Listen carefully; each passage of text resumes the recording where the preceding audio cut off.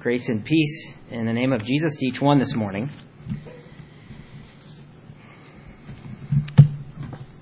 I'd like to speak today about something that was actually requested in one of our brothers' meetings. As you know, we had a brothers' meeting a while back and discussed the idea of membership and especially the idea of the church and our young people growing up in this church, becoming baptized. Up to this point, we hadn't even asked them if they'd like to be a member. We just assumed it.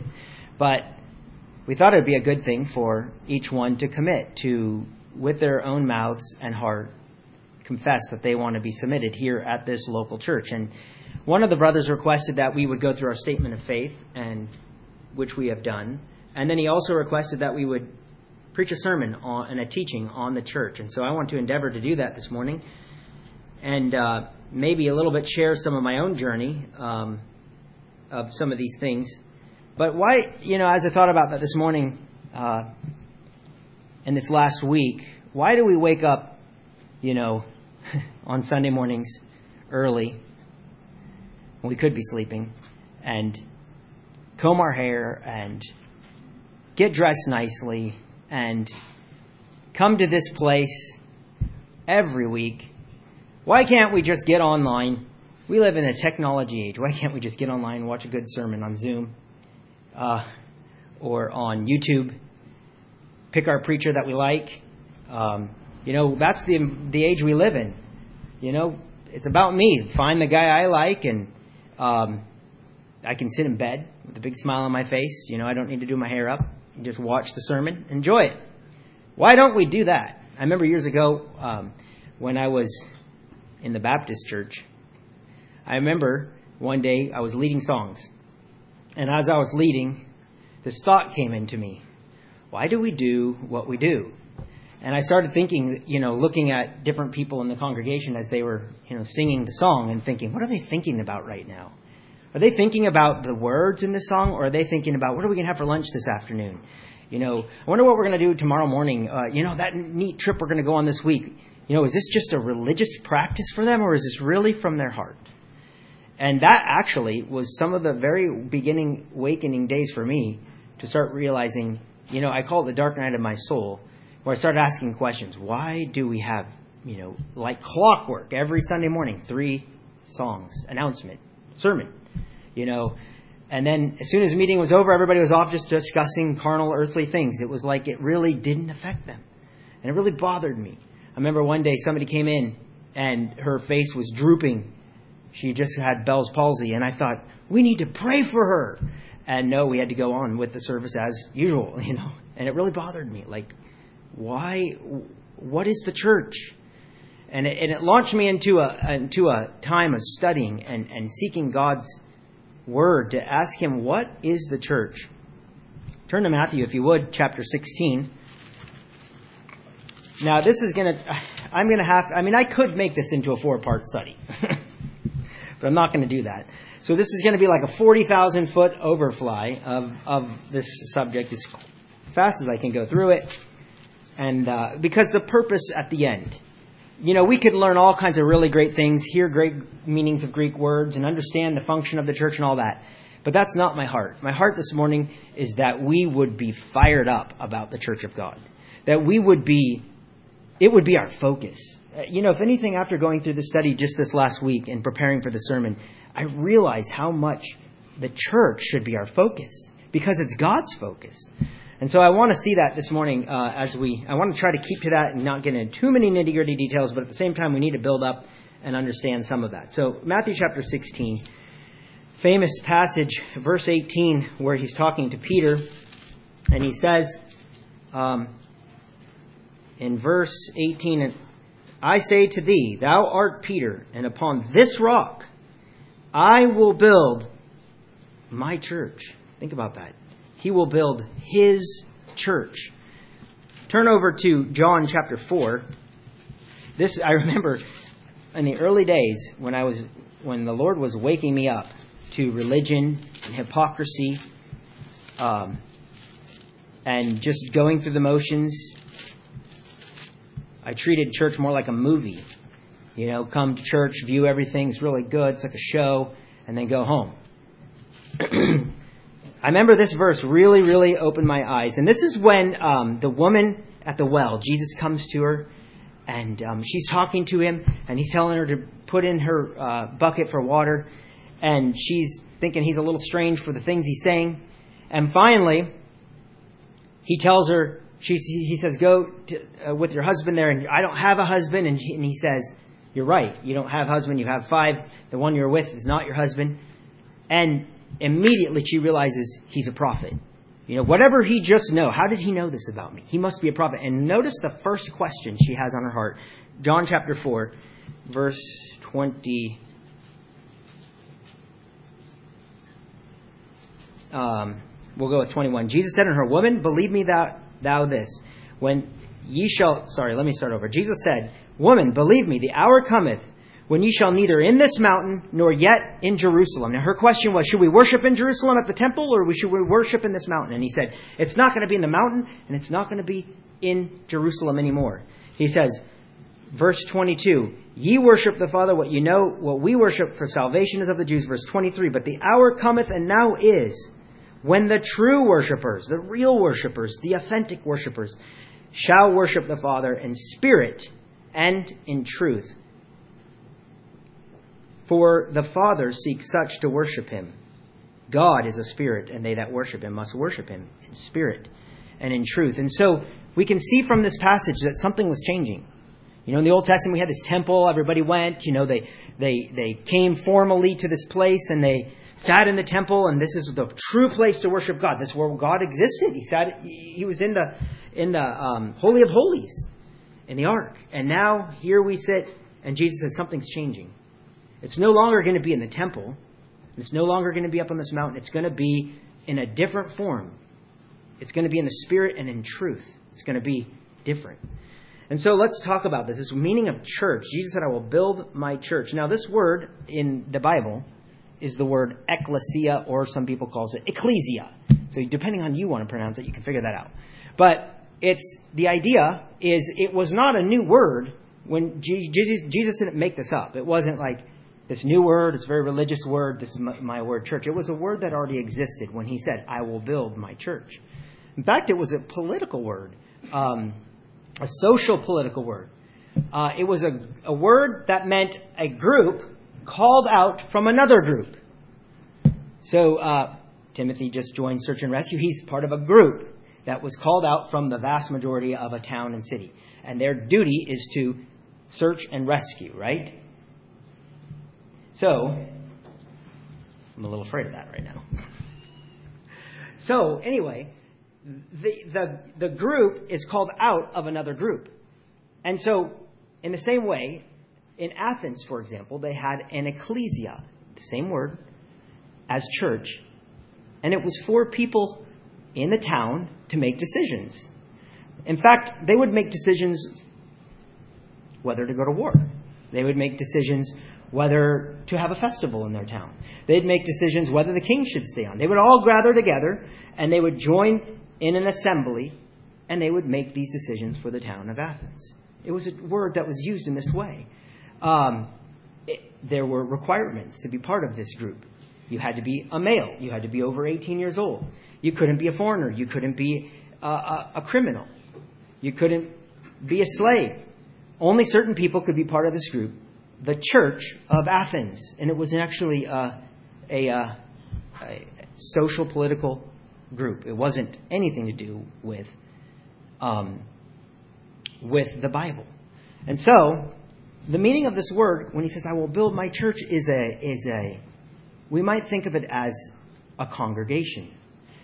When we think of Congress, in the United States, they all get together. What is their purpose? Their purpose is to run this country, to make decisions. It's the same concept. A group of people who have been called out for a specific purpose. So when we say Congress is going to meet, we think of them all back there in Washington, right? Now, I heard this in the sermon once. What would you think if in Congress you heard that they were just having great potlucks and fellowship meals? And, they were like patting each other in the back. Brother, it's so good to see you. And, every week Congress got together. That's all they did. Would you think Congress was accomplishing its task? Not really. So this is the idea when Jesus came on the scene and he said, I will build my church. He was thinking a group of people. Now, Tyndale, who translated an English translation, actually translated this word church, congregation. It's how he saw it, and it's a true definition. In fact, in your Bible, when you see the word church, you will it will refer about 5% of the time to the universal church, which we'll talk about in a minute. 95% of the time it refers to more of the local church. And about a random, I don't know, very rarely does it refer to actually meeting. So, now I'm not going to push my pet peeve. I know you all know me, and I have a pet peeve. Here it goes. I see faces. You know I don't like to say, this is the church, because I don't see that in the Bible. This building is not the church. You are the church. You are part of the church. Now, I'm not trying to make you guys change it, but what I'm trying to say, the Lord used this in my life to wake me up to the hypocrisy of Sunday only going to a show idea, going to a movie, versus a community. What did Jesus say? He said he came to preach the kingdom of God. The kingdom of God is a community of people, and that's what the church was. So who can join this church? Well, I think we all know this, and I don't want to spend too much time on the little things because this is a high flyover. But I can remind you of some of these passages. There is neither barbarian, there is neither Scythian, circumcision, nor uncircumcision, Greek, nor Jew, male nor female, bond nor free. One of the neatest things about the Church of God is it puts down classes, it puts down racial prejudices, and it brings unity. And if we can remember that, you know what that means?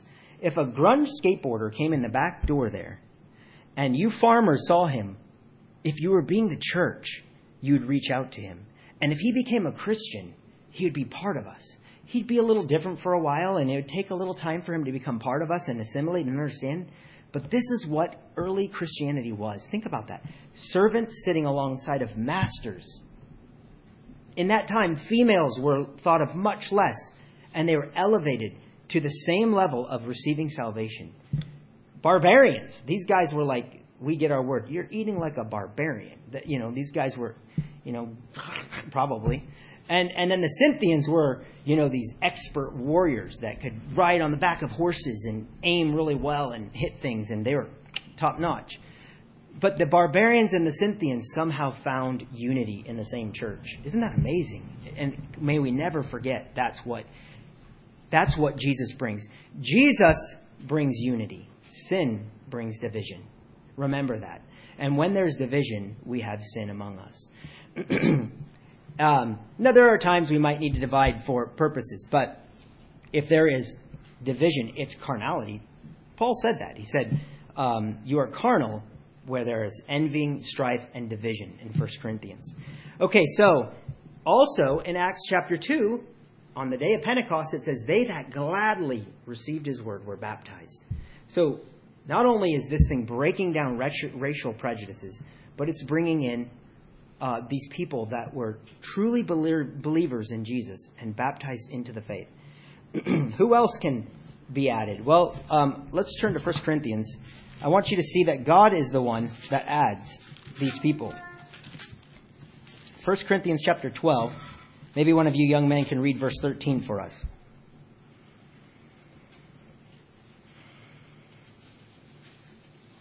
1 Corinthians 12:13.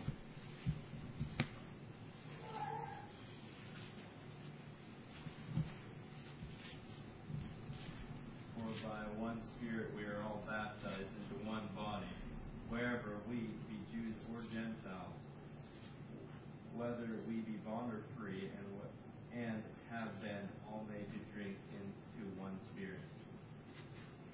So God is the one who adds to the church. None of us can add somebody to the church. We can only recognize what God has done. But it's a work of God. It's a power of God. And that's why we beg for his mercy at repentance. We need to see this God as a God that isn't a formula God, but a God that we come to and beg if he would have mercy on us and forgive us. And as it says, he baptizes us. He adds us into the church. What a beautiful picture. Okay, so we have this church. Now, there are two There are two expressions we could talk about. You've probably heard the term the universal church before. I was part of a church once that didn't believe in the universal church. I don't know how that's possible. But in the Bible, it's all over the place. The universal body of Christ. We can read in Romans 12:5. I'll just say it. It says, "So we, being many, are one body, and everyone members of one another." Now, we can see that as a local group here, but in Ephesians it says there is one body and one Spirit and one baptism and one Lord. Jesus only has one body. Jesus only has one bride. He's not polygamous. He has one body and one bride. And so we have this thing called the universal church. But the thing is it's somewhat indivisible. Did I say that right? Invisible, thank you. The local church is the expression of it. And it'd be kind of like Pape, right? We've got great company up and down the West Coast. Can you imagine a Pape without any branches? Like, what would that be? Could you imagine if I went out and passed out tracts all day long, little cards for Pape, and told people how great Pape was, but there was not one in Harrisburg, there wasn't one in Eugene. Oh, it's this great company. Pape needs a place, right? Pape needs a place that you can walk in and experience customer service. What would it be like if you walked into Pape and they were all fighting with each other in the back room, in the parts area, and you just waited for 30 minutes for somebody to serve you, and they finally come out and give you an attitude? That's about what this idea is. See, we have local churches that express, and it's actually the only authorized place to express Jesus in community is the local church. So though we have this universal church, as a whole, one body, we're made up of many local churches. That's why in the Bible we had the church of Ephesus. Think about that. The town of Ephesus had a church. And it was those people in the early days, if you wanted to be a Christian, you went to that church. If in Corinth there was a church. In the area and region of Galatia, there were many churches. In the book of Revelation, we have 7 different churches. Smyrna and Sardis and Philadelphia. Now, there are some problems. I'm going to draw this. Today, we have some problems with the universal and the local church. This is not how it's supposed to be, but it can happen. Sometimes, you can have some members that are out here. They're not in the church. They're not true Christians. Is that right? No. So just because you're part of a member of a church here doesn't make you actually part of the universal church. It's not the right thing. But it is. It does happen. Because we are only, at the best we know how, trying to recognize what God has done. So you can't take some kind of comfort in your heart that you are for sure in the universal church. Now here's another problem. If these are all people, sometimes we have this. People out here that are Christians, but they won't join the church. They won't be part of the church. Is this by God's design? Well, that's some things I want to look at this morning. These are both not by God's design, but it does happen. And we want to see what is God's heart. One thing I think we need to remember is we are in an age of individualism. Think about it. Think about all of the apps that are designed for you. Think about all the ways you think about sermons. My wife was talking to me the other day as we were driving home, and we were reminiscing what would it have been like 100 years ago when you wanted something. You went to the store, and they pulled out a big catalog, and they looked for what you wanted, and they had to order it in, and you didn't have many options. Now think about online and all of the options you have, all of the choices you have. Think about sermons. Think about, you can sit here and you're thinking, Jeremy's kind of boring because, this brother over here I listen to, he's far better. He's a better communicator. Think about what we've become in the age of individualism. And I don't think we realize how much this has affected us. You know, we are all products of the Protestant church. We all came out of this Protestantism that said, we don't want what the Catholic Church had anymore. And the Catholic Church had some heresies, right? We talked about that a couple weeks back. But is there a possibility that we have swung into another ditch? A ditch of individualism? I heard once, I don't know, I think it was an Orthodox person say, the Protestants have become popes to themselves. Think about that for a little bit. Popes to themselves. We have overreacted, I think, sometimes. And in the name of we don't want to see any wrongs ever done, we won't submit. We won't submit to one another. We won't become part of a local church. But is that the heart of God?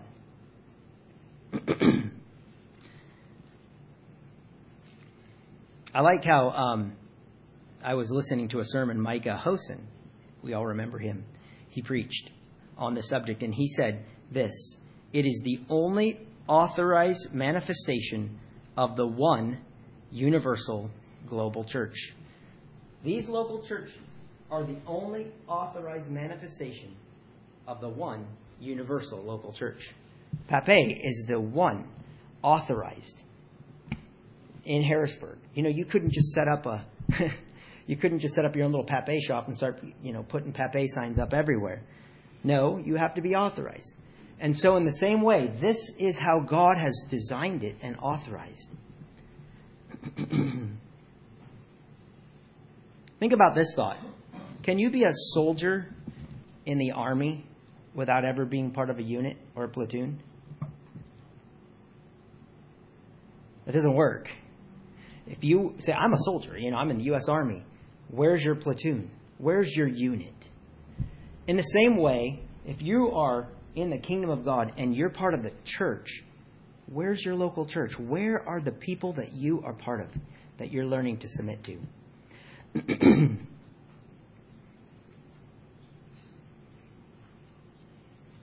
I've heard of people who have become wounded by the church, and they say, I just can't stand the church anymore. I'll just go out in the woods and I'll worship God, and I'll have my own church, me and God. Well, I was thinking about this. Timothy and Miriam hopefully are getting married here soon. How would it work if, like, Dennis went up to Timothy and said, Dennis, Timothy, you and I are good friends, but I just can't stand Miriam. Can you be a friend of Timothy and not like Miriam? Like, okay, after you should see his face right now. He's saying no. Not allowed. And then if they got married, if Timothy said, look, I just despise her, but can we just be close friends? See, if you love Jesus, you will love his church. It's his bride. It's his body. It's his family. You can't hate the church but love Jesus. It's not possible. In fact, in the Bible, I heard someone say there's over 50 one another's. 50 one another's, as in love one another. Let each brother esteem one another better than themselves. There's over 50 of one another's. God wants us to learn something by being part of this. I've thought about this before. Okay, so Timothy's going to get married. Sorry to keep picking on you, but Timothy's going to get married, and he's going to learn and so is Miriam. They're both going to learn a whole new level of sanctification once they have this marriage. And then they're going to have children, and they're going to learn a whole nother level of sanctification. And then they're going to bring that family to this church, and they're going to learn a whole nother sanctification of how to submit to one another and how to be part of a church together. And then, get this is even bigger. What happens when our brotherhood says we want to learn not only to submit to each other, but to submit to other brotherhoods? Wow. Like, can you imagine Galatia, the churches in Galatia, and the church in Ephesus, and the church in Corinth, and them learning to appreciate each other and submit to one another? And if one brotherhood calls out another one, they would say, we're not just about us here. We're not only learning to submit to ourselves here, but we want to learn to submit to others that see things in us. It's an amazing layered thought of how God can use the church. In fact, I've heard that when a brother would leave Galatia and a church in Galatia and go to Ephesus, he would take a letter of communion, which would show that he was faithful in the church he was at, and he would bring that letter of communion to the next church, and they would accept him in because they had unity together in that same. They were walking that same way. Here's another one from Micah Hosen.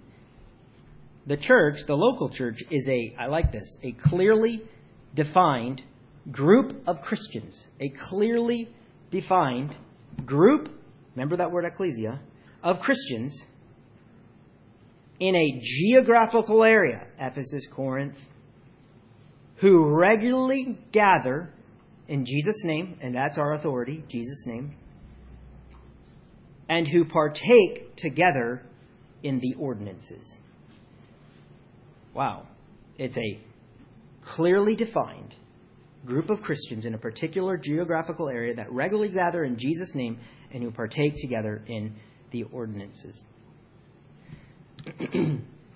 But sometimes we have to deal with this. And how do we deal with that? And that's what I'm hoping somewhat to look at today. But before we do that, I want to talk a little bit. Does the Bible give us anything to talk or to teach us on what our meetings should look like? What these meetings right here should look like? Let's all turn to 1 Corinthians chapter 14. And it actually does, amazingly enough. But we're going to do a quick, broad flyover. 14:23.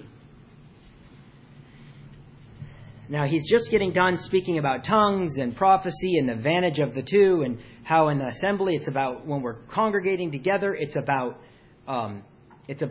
doing what edifies and builds up. And he says in verse 23 of 14, if therefore the whole church, now think of that word, the whole congregation be us gathered together, that means that they can be ungathered too, right? They can come together and they can ungather too.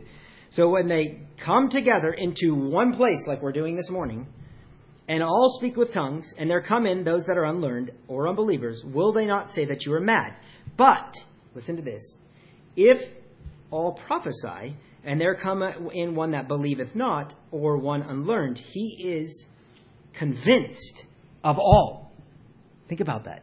When we are walking in the Spirit, when we are coming and doing our part here, and an unbeliever walks through those back doors, and we are truly in connection with God, it says he is convinced of all. And then what does it go on to say? He is judged of all. And listen what it goes on to say. And thus are the secrets of his heart made manifest. And so falling down on his face, he will worship God and report that God is in you of a truth. Maybe I'm wrong on this, but I've been thinking about this last week. We put a lot of emphasis on individual, evangelism, tracts and things like that. And those are good. I'm not saying they're not. But are we putting the right emphasis that God puts on evangelizing through the unity in the church, through the Spirit in the church? Here the Scripture shows that as this person walks in, he falls down on his face because of what he sees in the congregation. He sees the Spirit of God. That is amazing. And then he goes on to tell us, he said, howbeit when you come together, brothers, you have a psalm, that's some kind of song or a poem, has a doctrine, that's a teaching, has a tongue, has a revelation, that would be prophecy, has an interpretation. Let all things be done unto edifying. God is a God of order. He wants this meeting and every meeting we have to be one that builds the church up. Flip the page, or maybe it's not a flip for you, but go down to verse 33. And he's going through and he's explaining how the prophets should speak by 2 and by 3, and he's giving lots of orders. In verse 33 he says, For God is not the author of confusion, but of peace, as in all the churches of the saints. He even goes on to say, let your women keep silent in the churches. It is not permitted unto them to speak, but they are commanded to be under obedience. Over in Titus or Timothy, it says that they should not usurp or teach a man. So he gives these orders, and jump all the way to the end of the chapter. He says, let all things be done decently and in order. So the goal of us gathering is for the edification of the church, for the building up of each person.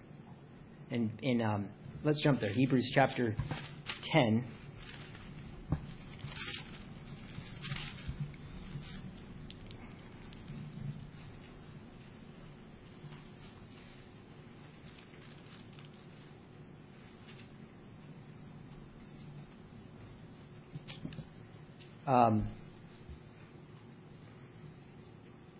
Notice verse 24.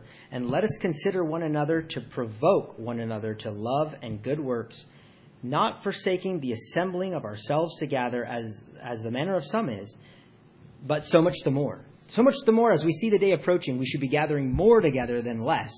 For what purpose? To provoke. You know what that means? Poke, provoke. Put a hot iron in. Brother, follow the Lord, to encourage one another to follow the Lord. And so that's why we meet. We meet for these purposes. Now, turn over to Titus. One of you young men read Titus 1:5. There are offices in the church. We don't just make this stuff up. God has given us directions. This is why I left you in Crete, so that you might put what remained into order and appoint elders in every town, etc. Thank you. Ordain elders in every town. Somebody read 1 Timothy 3:1. We don't have time to go through all of it. Maybe just a couple of verses. 1 Timothy 3. This is a true saying, if a man desires the office of a bishop, he desires a good work. Maybe go just another verse or two. A bishop then must be blameless, the husband of one wife, vigilant, sober, of good behavior, given hospitality, apt to teach. Okay, thank you.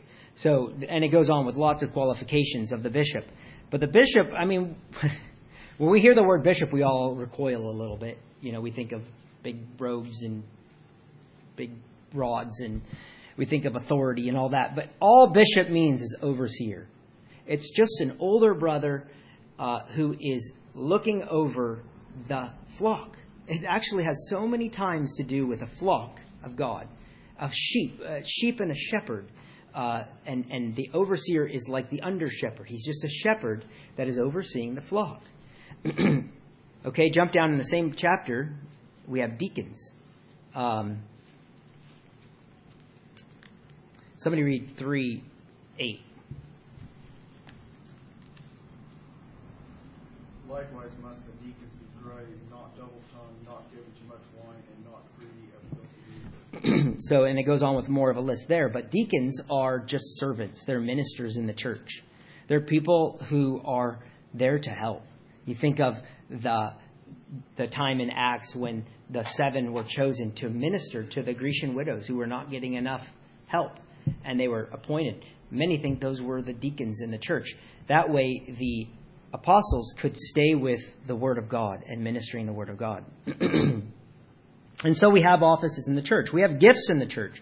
And I don't want to take the time to look at these verses, but I think you all know them. In Romans 12, we talk about admonishment and prophecy and teaching and all of those things. In 1 Corinthians, we talk about, in it's chapter 12, it talks about gifts of healing, gifts of tongues. It talks about word of knowledge, word of wisdom, word of faith. These are all gifts within the church that every one of you should have something flowing out of you from the Holy Spirit. We're all many, one body. You think about this hand. If this hand was paralyzed and it just came every week and it said, I just need to receive nourishment. I just need to receive, blood and oxygen so I can sit. But it never did anything. It just was all. It would just be a nuisance. This hand that couldn't do anything. And in the same way, what are you in the church? Are you the hand that's jumping and helping and bringing water and plugging ears and shouting out and whatever it needs to do? Or are you the hand that's just always stuck here? You view church more like a movie or a community that you're helping out in? Okay, now like Brother Micah had said, it's a geographical with boundaries. I want to talk a little bit about boundaries. And we practice church membership here. And for years I struggled with the idea of church membership because I saw very clearly, I'd seen an abuse with the church that would not recognize the universal church, right? So many times when we struggle with things, sometimes it's an overreaction from the abuses we saw. And if we're just honest with it. And so every Christian, according to what I see in the Bible, should be a part, should be a member, should be known who is in this local church and who is in this local church and who is in this local church. Not saying that this one here is the only church, but every Christian should be part, committed, and submitted to a local brotherhood. If you read through the Bible, you will see that membership is assumed. It doesn't just come out and flatly say, and this is how you have membership and you should do this, but you just see it through the different terms it adds. I'll just joggle your memory. Acts 2:41, on the day of Pentecost, it says, as many were baptized were added to the church. They were added to the disciples, it says in Acts. In another portion. When Paul came to Jerusalem, it says he sought to join them. These are ideas of glue, coming together, being committed to this group here. And then in the same way, we have Matthew. In Matthew, Jesus says, if somebody comes in and has a problem, we're to go to that brother. And if he won't hear that brother, then you take two brothers. And if they won't hear you, take the church. And if he won't hear the ecclesia, the congregation, you put him out. That's a hard thing to do, but that's a line. That's a line that would say, even if that person walked back in the door, we would say, because we love you and we want to see you repent, we cannot consider you part of here. That means you have to know those that are part and you have to know those that are not. We also have a passage here in Ephesians and Peter that talks about submitting to one another. Submitting to one another. So one of the reasons for membership is to know who you're submitting to. Like I was saying, so many of the scriptures have the idea of we are his sheep, we are his flock. And the shepherd, our great shepherd, Jesus, and then the under shepherd, which is the overseers, are watching for the flock. Now, let's just think about that for a moment. Here's this shepherd. He's out with his flock. He knows which sheep are his. He knows which sheep that he's watching for them. He knows which sheep, tend to wander away, and he's watching for the wolf. Now, what if that sheep was like, nice, but, next week I'm going to be over in that flock. And then after that, the next week I'm going to be over in that flock, and then I'm going to be over in that flock, and then I'm going to be over in that flock. Is that how shepherding and sheep flocking work? It doesn't.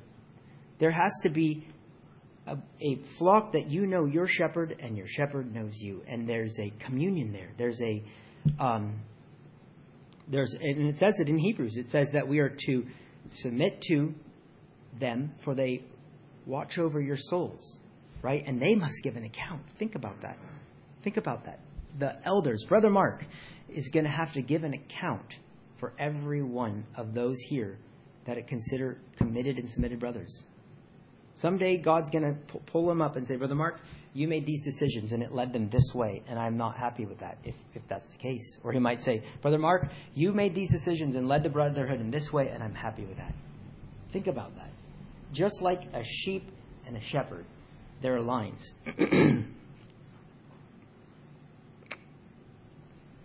I heard of a person, he wrote a book called Stop Dating the Church. And we live in a society that doesn't want to commit, right? Are we honest with that? That we live in a society that says, it's just better to date. Let's just date. Why get married? And that same feeling can roll over to us. Why would I want to commit? And I might get hurt. I've got to stick my neck out a little bit. But is that not what Christ wants us to do? Okay, here's the heart. So we have 10 minutes left. This is what I really wanted to get to. Okay, let's have one of the older brothers turn to Ephesians. Chapter 2. What is the purpose of the church? What is the purpose of all of this? Why did you come here? And maybe it's a little bit like, why did I come here this morning? What is the purpose? Ephesians chapter 2. One of you older brothers, please read 19 through 22. Now therefore you are no more strangers and foreigners, but fellow citizens with the saints and of the household of God, and are built upon the foundation of the apostles and prophets, Jesus Christ himself being the chief cornerstone, in whom all the building fitly framed together groweth unto an holy temple in the Lord, in whom also we are builded together for habitation of God in the Spirit. Did you hear that? I was struck with this last week. We are builded together for a habitation of God.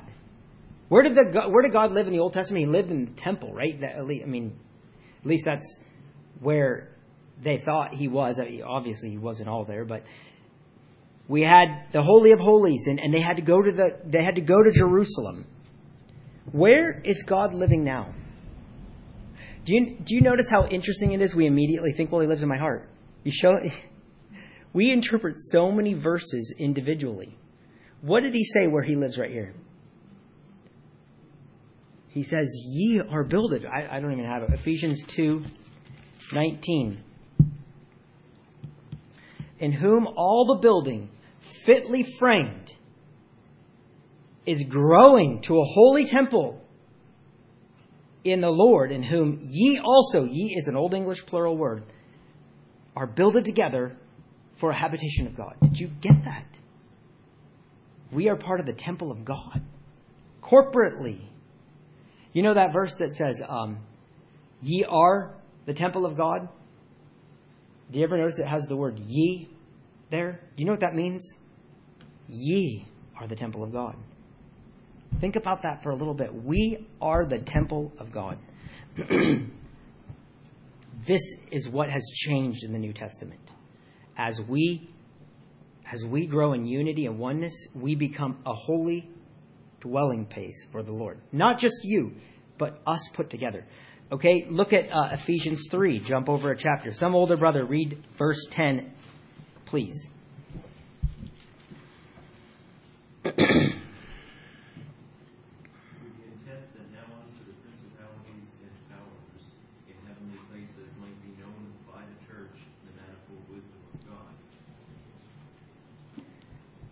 Now, I know this is Old English, and it's very hard to get because of the wording. But the second point is that we bring glory to God.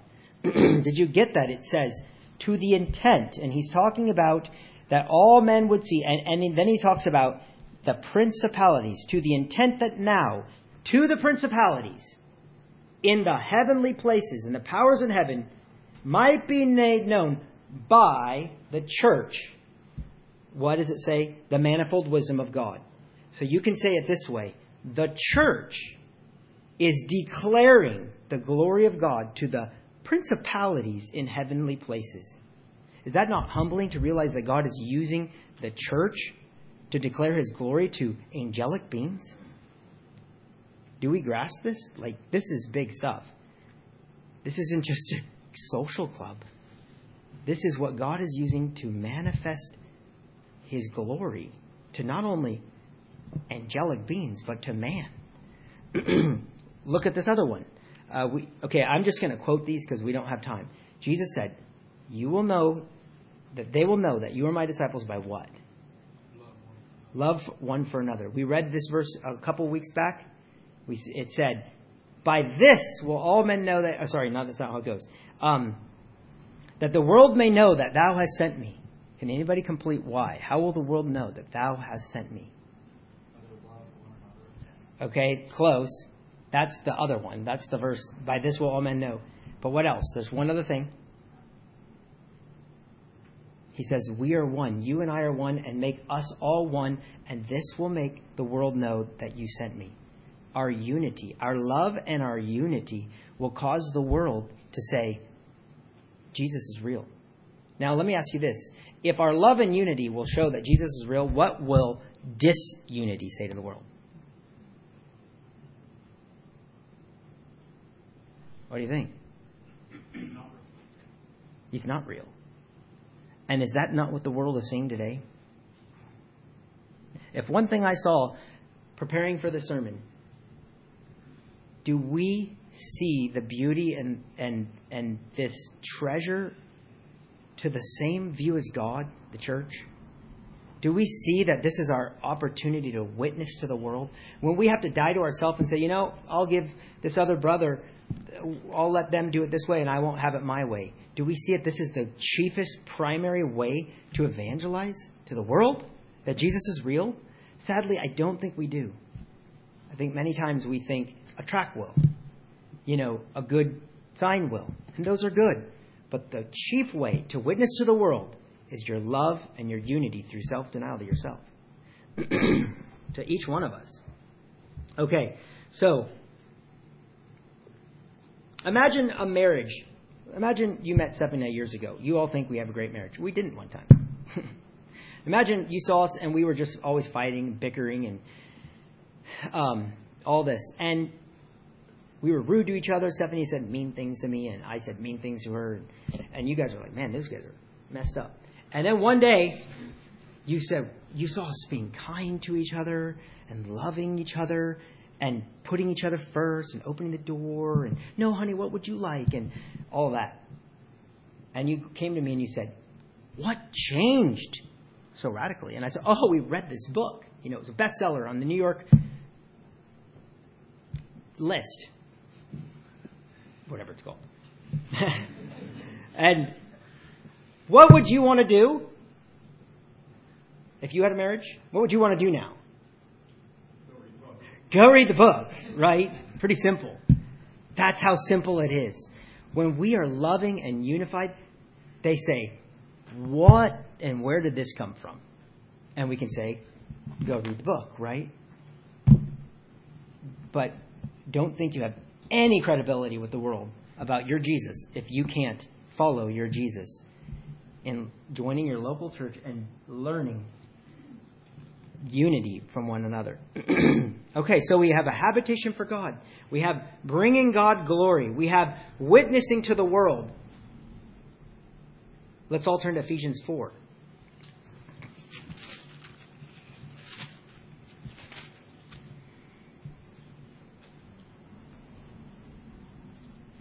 From whom the whole body, fitly joined together and compacted by that which every joint supplieth, according to the effectual working in the measure of every part, maketh increase of the body unto the edifying of itself in love. That's hard. But what it's saying is, as we grow in unity, the whole body, compacted with joints and all these things, are making increase. They're growing together. And what does it say? It says in love. The body unto the edifying, the building up of love. So one of the other reasons you're part of this church is to learn what true love looks like. Love isn't just a feeling. It's a commitment. It's a action of the will to love one another. We already read the verse, but it said to provoke one another to love and good work. So in conclusion, let's all turn to Romans 12. Now this is another one of these individual verses. How many of you have read this verse like me? I beseech you therefore, brethren, by the mercies of God, that you present your bodies a living sacrifice, holy, acceptable, which is your reasonable service. And we all think that means that tomorrow I'm going to wake up and I'm going to be a servant to Jesus. That's good. But look at the context. First of all, it says, ye, plural, to the congregation. And what does it go on to say? Verse 4, for as we have many members in one body, and all members have not the same office, so we, being many, are one body in Christ, and every one members one of another, having then gifts differing. Did you pick that up? Presenting yourselves a living sacrifice. is about joining and dying to yourself and becoming part of one body.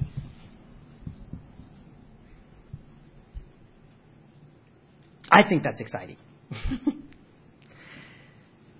All right, let's look at Ephesians chapter 5.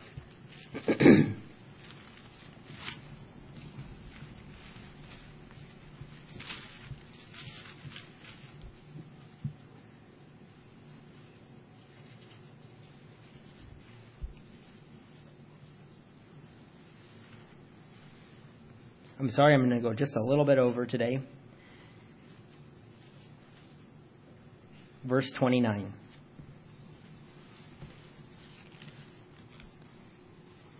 Actually, verse 26. He's talking about husbands, love your wives, and as Christ loved the church and gave himself for it, verse 26, that he might sanctify and cleanse it with the washing of the word by the water by the word, that he might present it to himself a glorious church, not having spot or wrinkle or any such thing, but that it should be holy and without blemish. So ought men to love their wives as their bodies. He that loveth his wife loveth himself. For no man ever yet hateth his own flesh, but nourisheth it and cherisheth it, even as the Lord, the church. For we are all members of his body, and his flesh and his bones. He wants a glorious church. He wants a church that he sees as something to cherish. When you walked in the door this morning, did you think, I love this church? And you weren't thinking the walls or the pillars or the carpet. You know, were you like, I was thinking that as I was listening to you all sing. I love this church. Christ loves his church. He nourishes and cherishes it. Do we love the church? Does it surpass, and I ask you this to all search your own hearts, does it surpass every other thing in your life? As in your job, as in your hobby, as in other organizations? Is the church your main focus in life? Because after I studied this, I realized when we seek first the kingdom of God, we're seeking first his kingdom expressed, the church. That verse that says that in everything Christ may have the preeminence, the number one. You know what that's talking about? It says, and he is the head of the body of the church, who is the beginning, the firstborn for the dead, that in Christ he might have the preeminence. Through Jesus, his body, he wants to have the preeminence in everything, and we do that as a congregation. Is the church more like a movie to you, or is it like a community? Is it like bees that give their lives up? They die for the service of their hive. Is that how you view the church? Think about these pictures that Jesus gave us. A flock, a body, a family, a bride. Is that the church to you? Is it as special to you as it is to God? That's what he wants. He wants us to see it as his focus. This is his focus in the world, is his bride. And he wants us to love it in the same way. And he wants us to submit to it in the same way and learn sanctification through it in the same way. And so I say, let's search our own hearts. How much individualism do we have in us? Because I know in me, I can't believe how many verses I read as a walk between me and God. And I'm not advocating we drop individualism, because we will all stand before God. And you will be judged for your own works and in your relationship with God. But think about your body, made up of so many little cells. Every little cell has to do its job. It's got to stay connected to create that vein. It's got to stay connected to create that skin. It's got to stay connected to create that muscle. Everyone has to do its job. And it has to be healthy, and it's got to oxidize. It doesn't have a lone relationship between it and the brain. It's not like, it has to stay connected with everything. If it starts to die or starts to replicate in the wrong way, it creates cancer and can kill the body. So in the same way, I ask you, is your relationship with God individually also being expressed corporately in the congregation, in the church of God's people? And do you love it like Jesus loves it? Thank you. Sorry for going over.